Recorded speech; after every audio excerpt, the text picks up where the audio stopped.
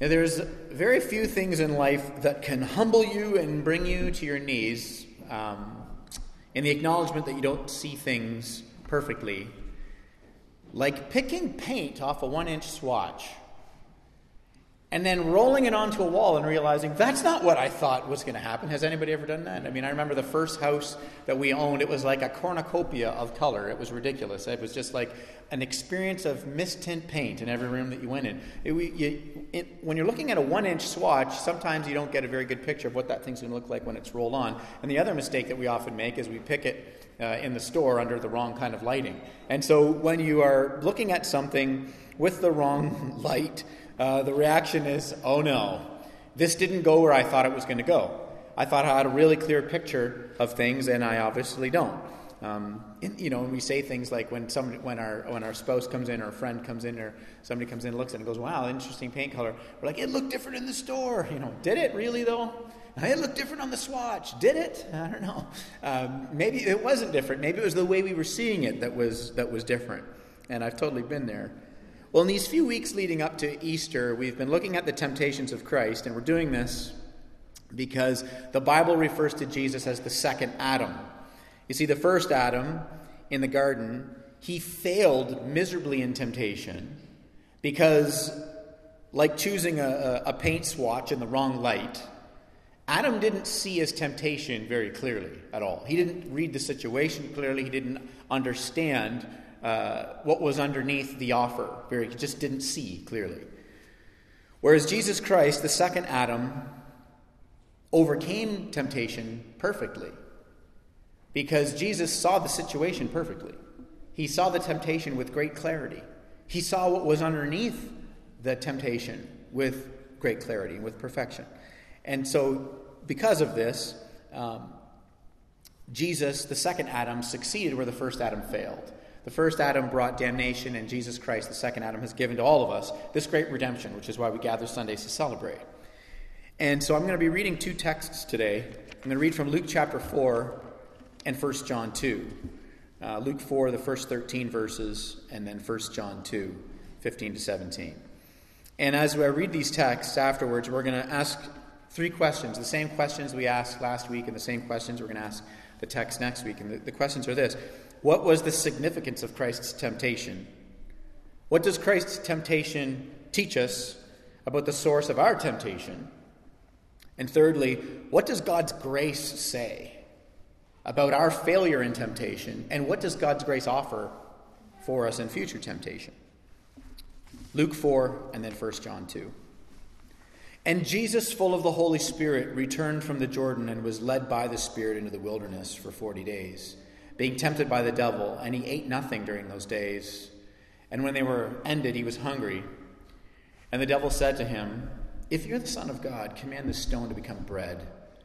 And Jesus answered him, it is written, man shall not live by bread alone. And the devil took him up on a high mountain and showed him all the kingdoms of the world in a moment of time. And he said to him, to you I will give all this authority and their glory, for it's been delivered to me, and I give it to whom I will. If you then will worship me, it'll all be yours. And Jesus answered him, it is written, you shall worship the Lord your God, and him only shall you serve. And the devil took Jesus to Jerusalem, and he set him on the pinnacle of the temple, and he said to him, if you are the Son of God, throw yourself down from here, for it is written, he will command his angels concerning you to guard you, and on their hands they will bear you up, lest you dash your foot against a stone. And Jesus answered the devil and said, it is said, you shall not put the Lord your God to the test. And when the devil had ended every temptation, he departed from Jesus until a more opportune time. 1 John 2. Do not love the world or the things in the world. If anyone loves the world, the love of the Father is not in him. For all that is in the world, the desires of the flesh, the desires of the eyes, and the pride of life, is not from the Father, but is from the world. And the world is passing away along with its desires, but whoever does the will of God abides forever. This is God's word.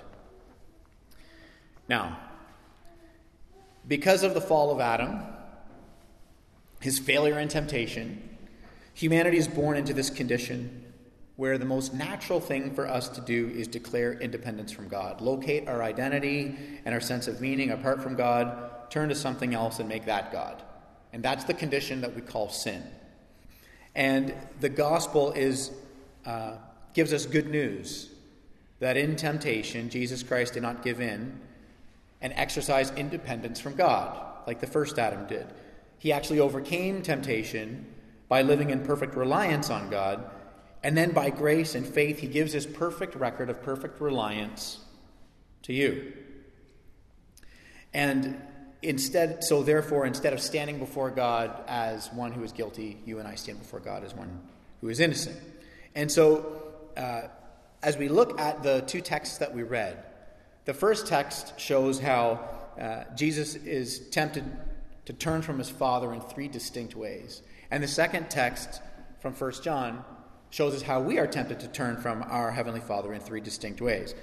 And so, if you're new to the church or you're new to the scriptures, when we use this word gospel, we're being very specific. We're specifically talking about the perfect life that Jesus lived that we could never live, and the substitutionary death that he died so that he could pay the price for our sin.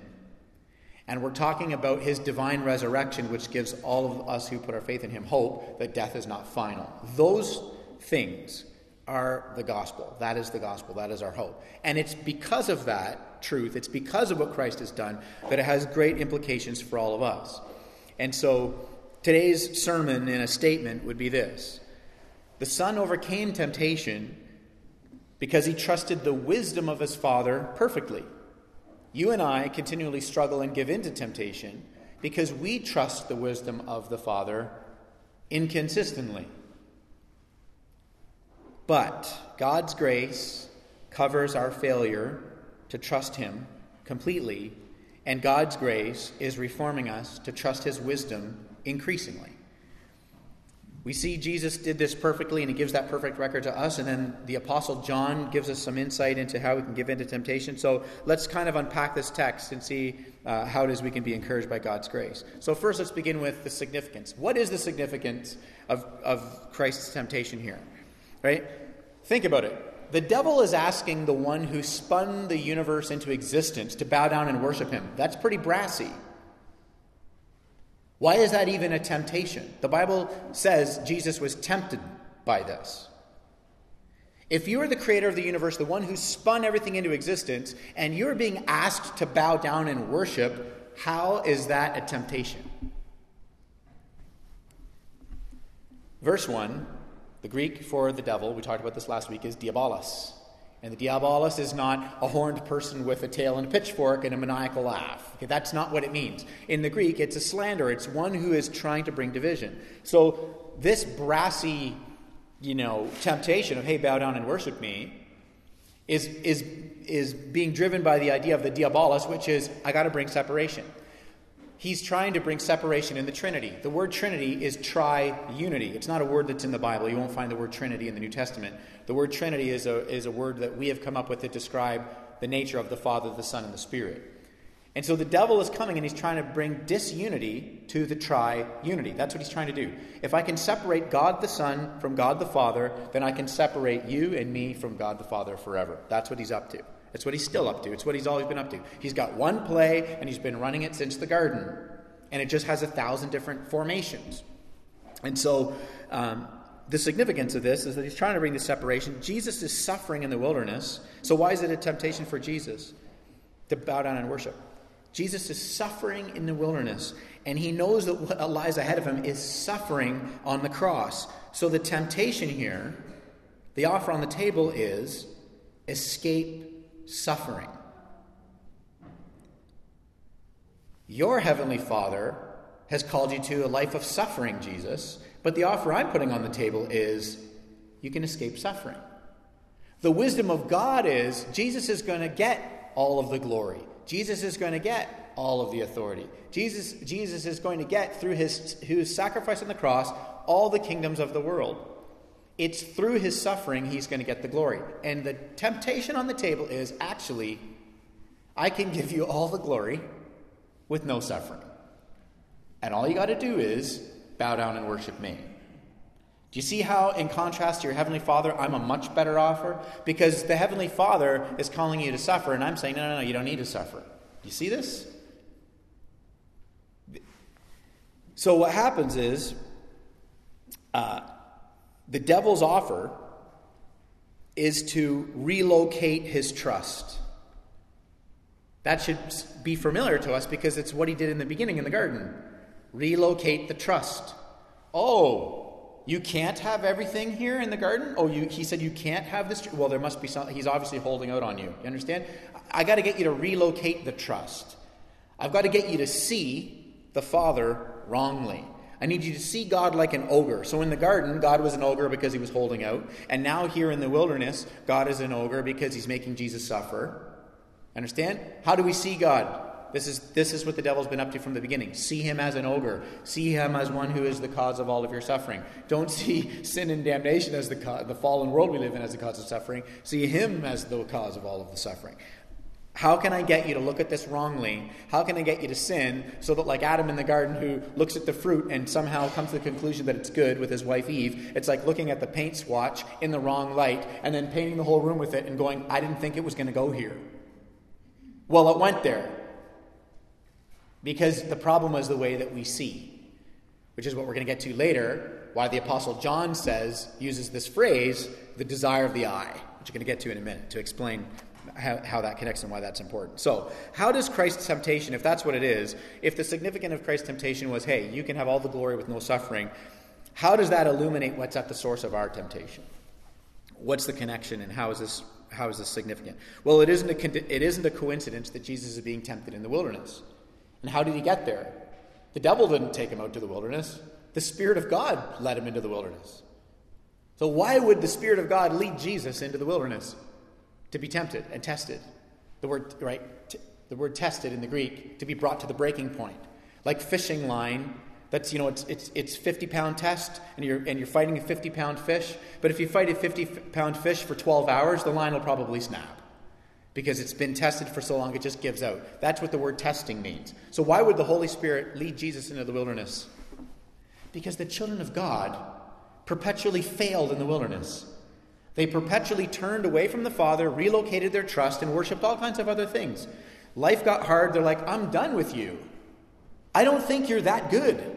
I'm going to go here to satisfy the chronic, constant desire in my soul. I'm relocating my trust. I'm relocating my worship. They did that in the desert for generations. The Spirit leads Jesus out to be true Israel, right?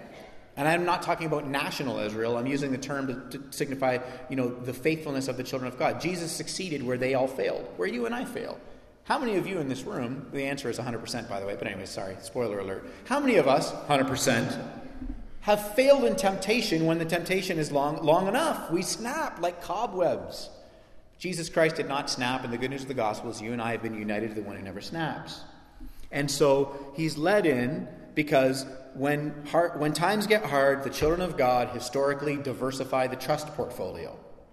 And the devil is up to the same thing today as he was then. Nothing has changed. It just changes. The idol worship looks different. And we don't talk a lot about idol worship in 2018 because it doesn't seem relevant to bow down and worship a construct. But if we broaden out idolatry to just mean you turn from God to this other thing, to locate your trust and sense of identity and meaning and belonging and fulfillment in this thing, we've fallen prey to the temptation and we're into sin.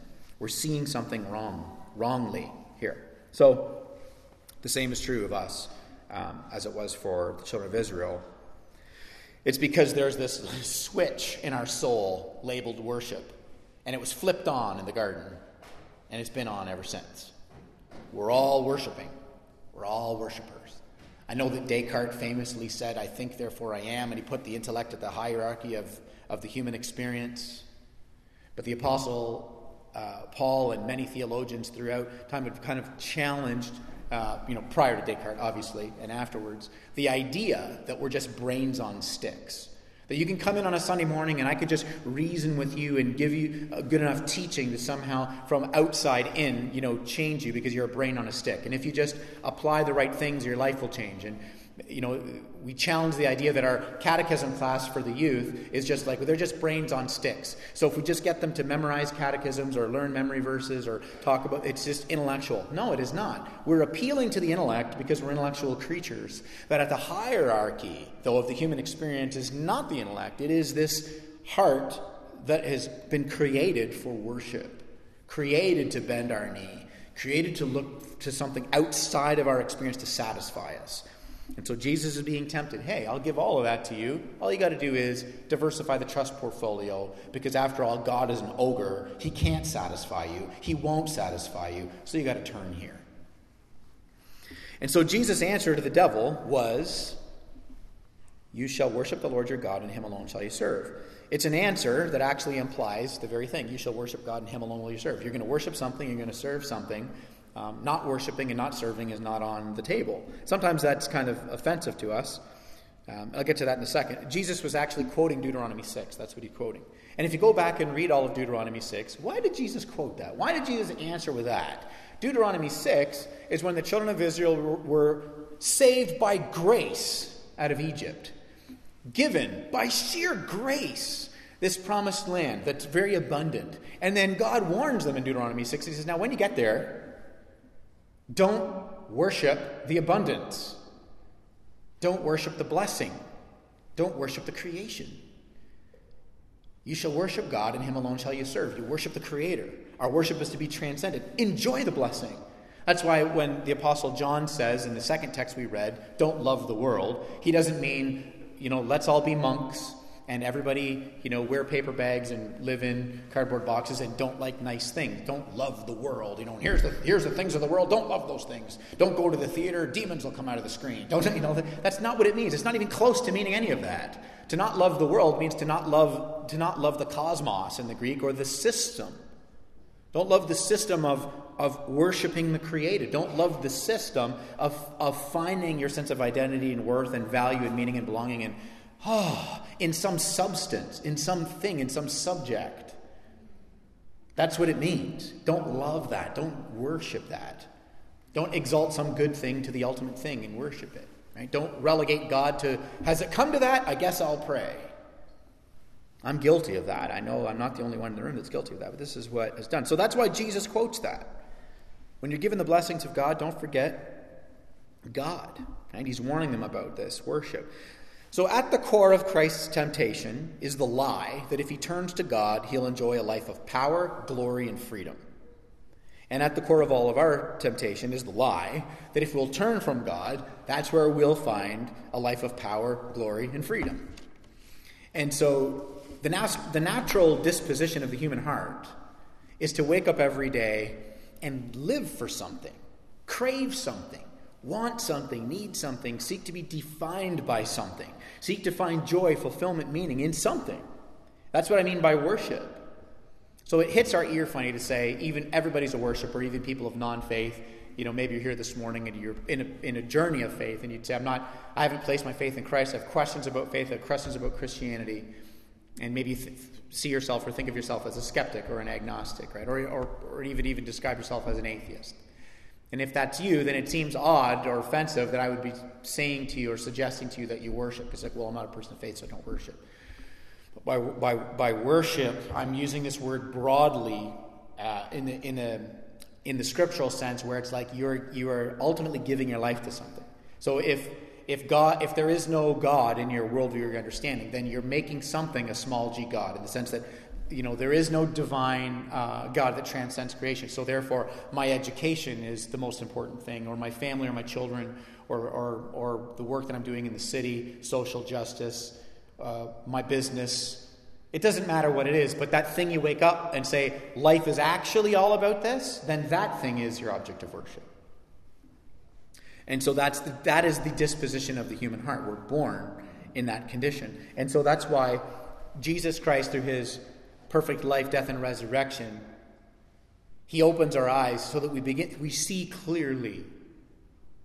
We're saved from the condition of Adam, who did not see clearly, and therefore fell in temptation and made something else God himself, because he didn't see clearly. We're saved from that by God's grace, so that we can begin to see clearly, so that our worship is reoriented. That's why the Apostle John uses this phrase, the desire of the eye, right? We read that. You've got the desires of the flesh, the desires of the eye, the pride of life.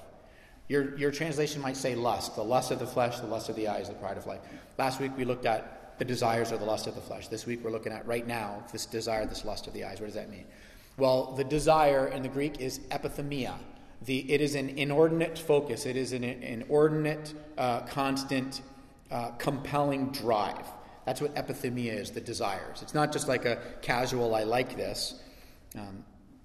It's like having your mind and your heart on a loop, where it's like you cannot have rest in your soul until you get it, whatever that thing is.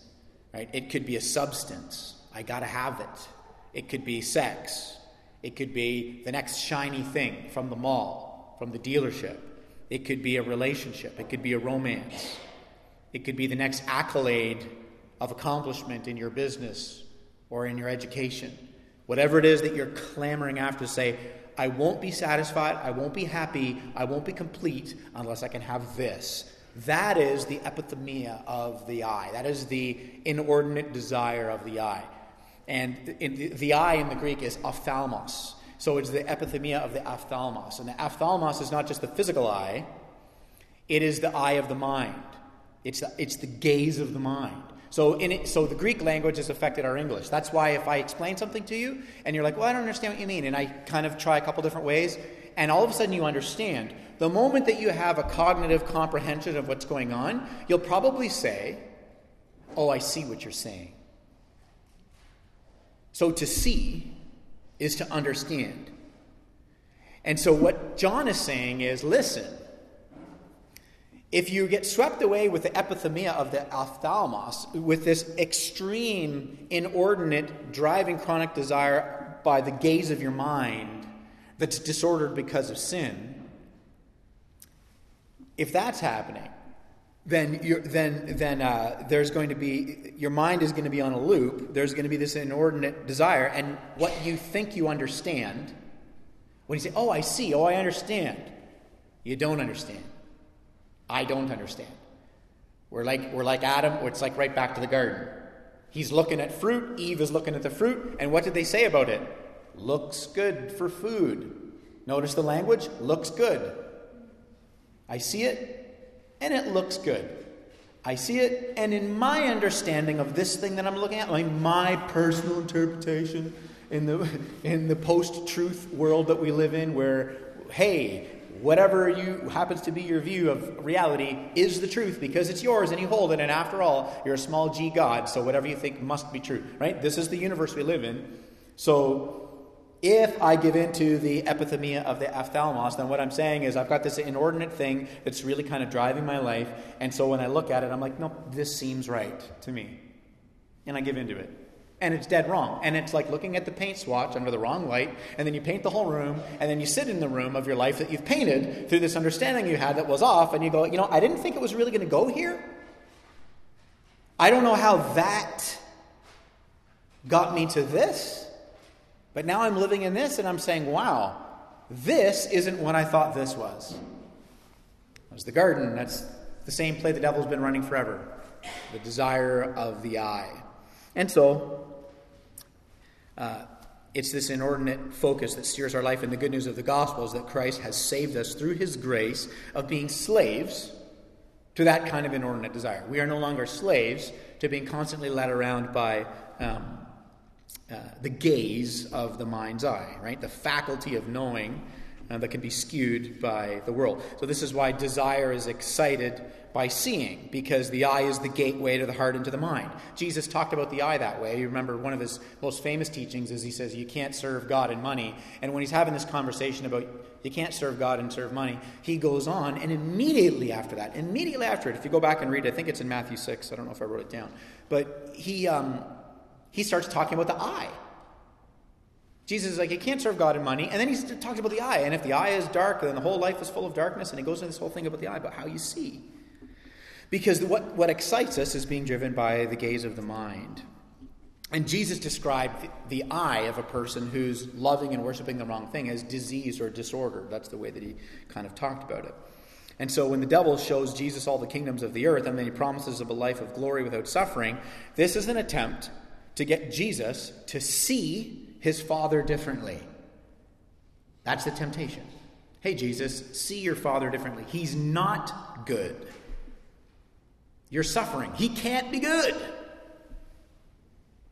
And what is the crisis of faith that many North American Christians have? When life isn't good and we experience some suffering, I mean first world levels of suffering, okay? I'm not trying to be facetious about that. I'm just being real. And I'm always a little hesitant to talk about the kind of travel I've done because sometimes that can seem ostentatious to be like I've been to so many countries. But to just be frank, and at the risk of sounding like that, I've been to so many countries. Like I think 13 or something like that, last time I added them up. And when they suffer around the world, they have a different view of God in their suffering around the world than us North Americans do. Because we tend to immediately go to this place that the devil's trying to get Jesus to go. And he's like, look, you're suffering. God can't be good. But in a lot of the other places I've been in the world where they're suffering, their suffering actually pushes them deeper into their greatest hope, which is Christ.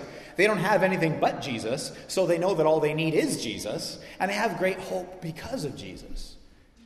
I'll never forget preaching in South Sudan to a church that was predominantly women and children, because 6 months before I got there, massive slaughter. Husbands and sons dead in the streets. Horrifying. I can't even wrap my mind around it. When I talk about it, it sounds like I'm not even talking about something real. And I asked them, where are the men and the sons? Is it they don't like coming to church, or is it hard for them to embrace Christianity here? They looked at me, they said they're dead. And as I was preaching on the hope of Christ and our suffering, these ladies started screaming and cheering and crying and dancing, and it was very un-Presbyterian. And they were just like, yeah! Because the idea that this life isn't all there is yanked them out of the suffering of the moment. But when we suffer from the desire of the eye, when we suffer from this inordinate driving thing that pulls us out of the transcendent worship of God, and we really don't know what's happening, and we're worshiping, and our hearts are really turned to trust in other things, it's a frustrating and anxious place to be. And so Jesus, of course, overcomes this because he sees his Father perfectly. He sees the wisdom perfectly, even in his suffering. And may God continue to do that, because we don't do that. We do that inconsistently. There's times in our lives where we're going through a really hard time and we turn to God right away and we're like, oh God, help me. We all do that. And those are glorious times. But then there's other times where we're going through it and we're like, first I'm going to try this. First I'm going to try that. It's like our immediate reaction. It's like, oh, I'm anxious. Oh, there's pressure. Oh, the stress. I need a glass of wine. I got to go do a round of golf. I got to go to the mall and buy something new. I got to go online and check Facebook. I got to do this. I got to do that. Pick your poison. It doesn't matter what it is. I'm not trying to single any of you out. I've done 1,000 things, and so have you. We just our heart immediately turns to it. And then after those things kind of get old and we get to the end of it, we're like, okay, well, now we're going to turn to God now. And you and I don't have any relationship in our life where anybody would keep taking us back like that. But the glory of God's grace is he keeps taking us back. You don't have a friend that if you just continually abandon your friend, they text you, oh, I really need you right now. And you just, maybe I'll tell you. But none of us would just continually keep going back and back and back and back and receiving those miserable, unfaithful friends. We wouldn't do it. We would get to a point we'd say, I cannot allow you, for my own emotional health, to keep hitting me in the face with an emotional hammer. This friendship is over. All of us would do that.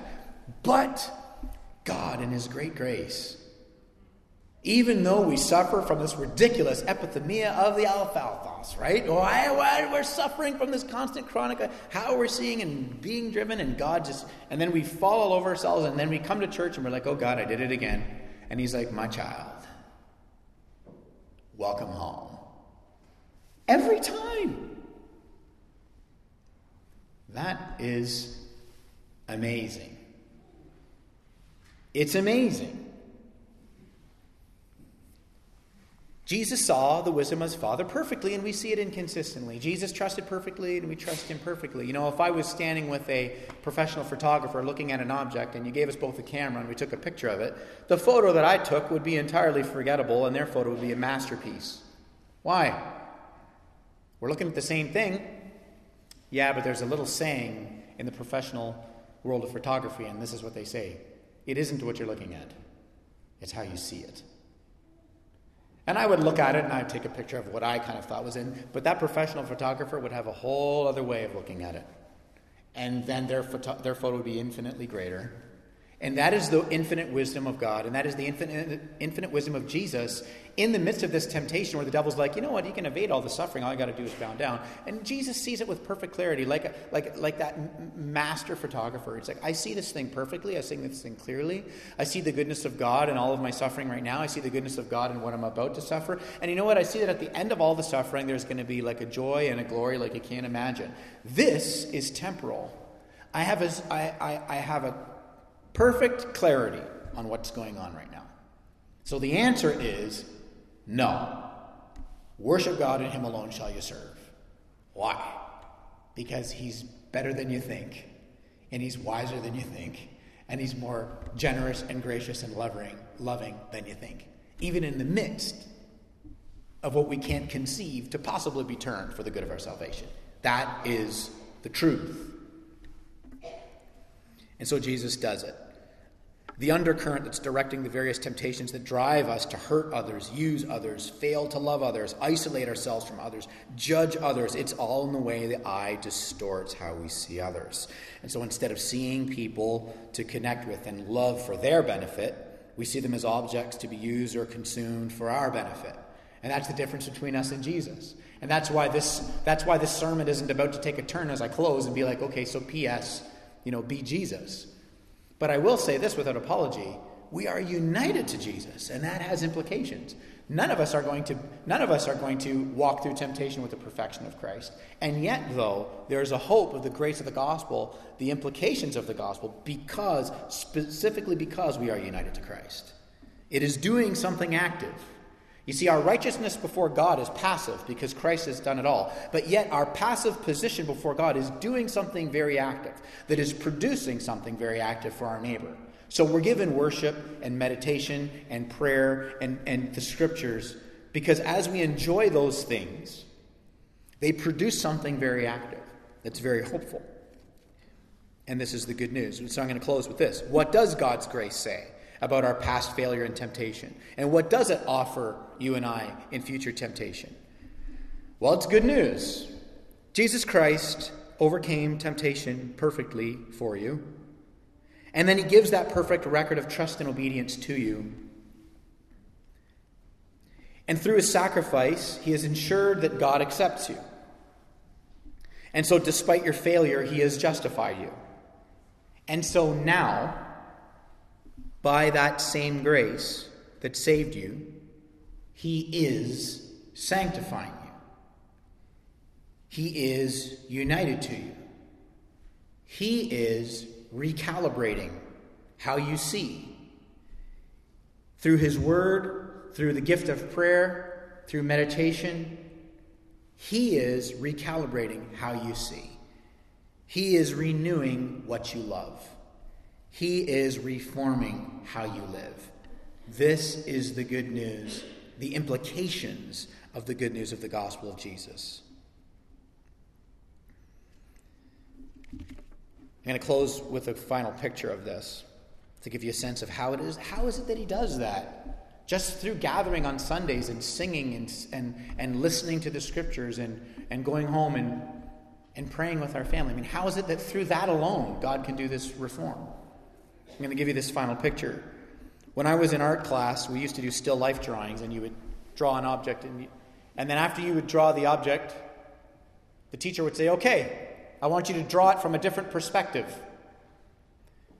So instinctively, the whole class would get up and switch chairs. Because you had to. If you're sitting in a chair looking at an object, you say, okay, draw this from another perspective, you can't just start again from where you're sitting. Because you're going to have precisely the same perspective. The only conceivable option of seeing something with a different perspective is to get up and move from where you're seated. Justification by grace is the one-time act of God that rescues you, picks you up, puts you in another seat, And sanctification now, for those of you united to Christ, and we're sitting in another seat that we were sitting in before. We don't look at life and world and worship like we looked at it before. We don't suffer from the desire of the eye like we suffered before. We've been justified by grace and put in another seat. Sanctification by grace is not a one-time act. It is an ongoing work.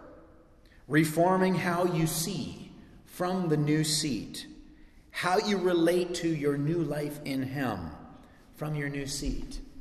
Reforming and recalibrating what you love and how you think, so that you and I will bend our knee to the wisdom of the Father. Even if the wisdom of the Father contradicts what we think, we will bend our knee because we see the goodness of the Father. The Son overcame temptation because He trusted the Father's wisdom perfectly. We fall into temptation because we trust the Father inconsistently, but church, God's grace covers your failure completely. And His grace is reforming you to trust Him increasingly. Let's pray.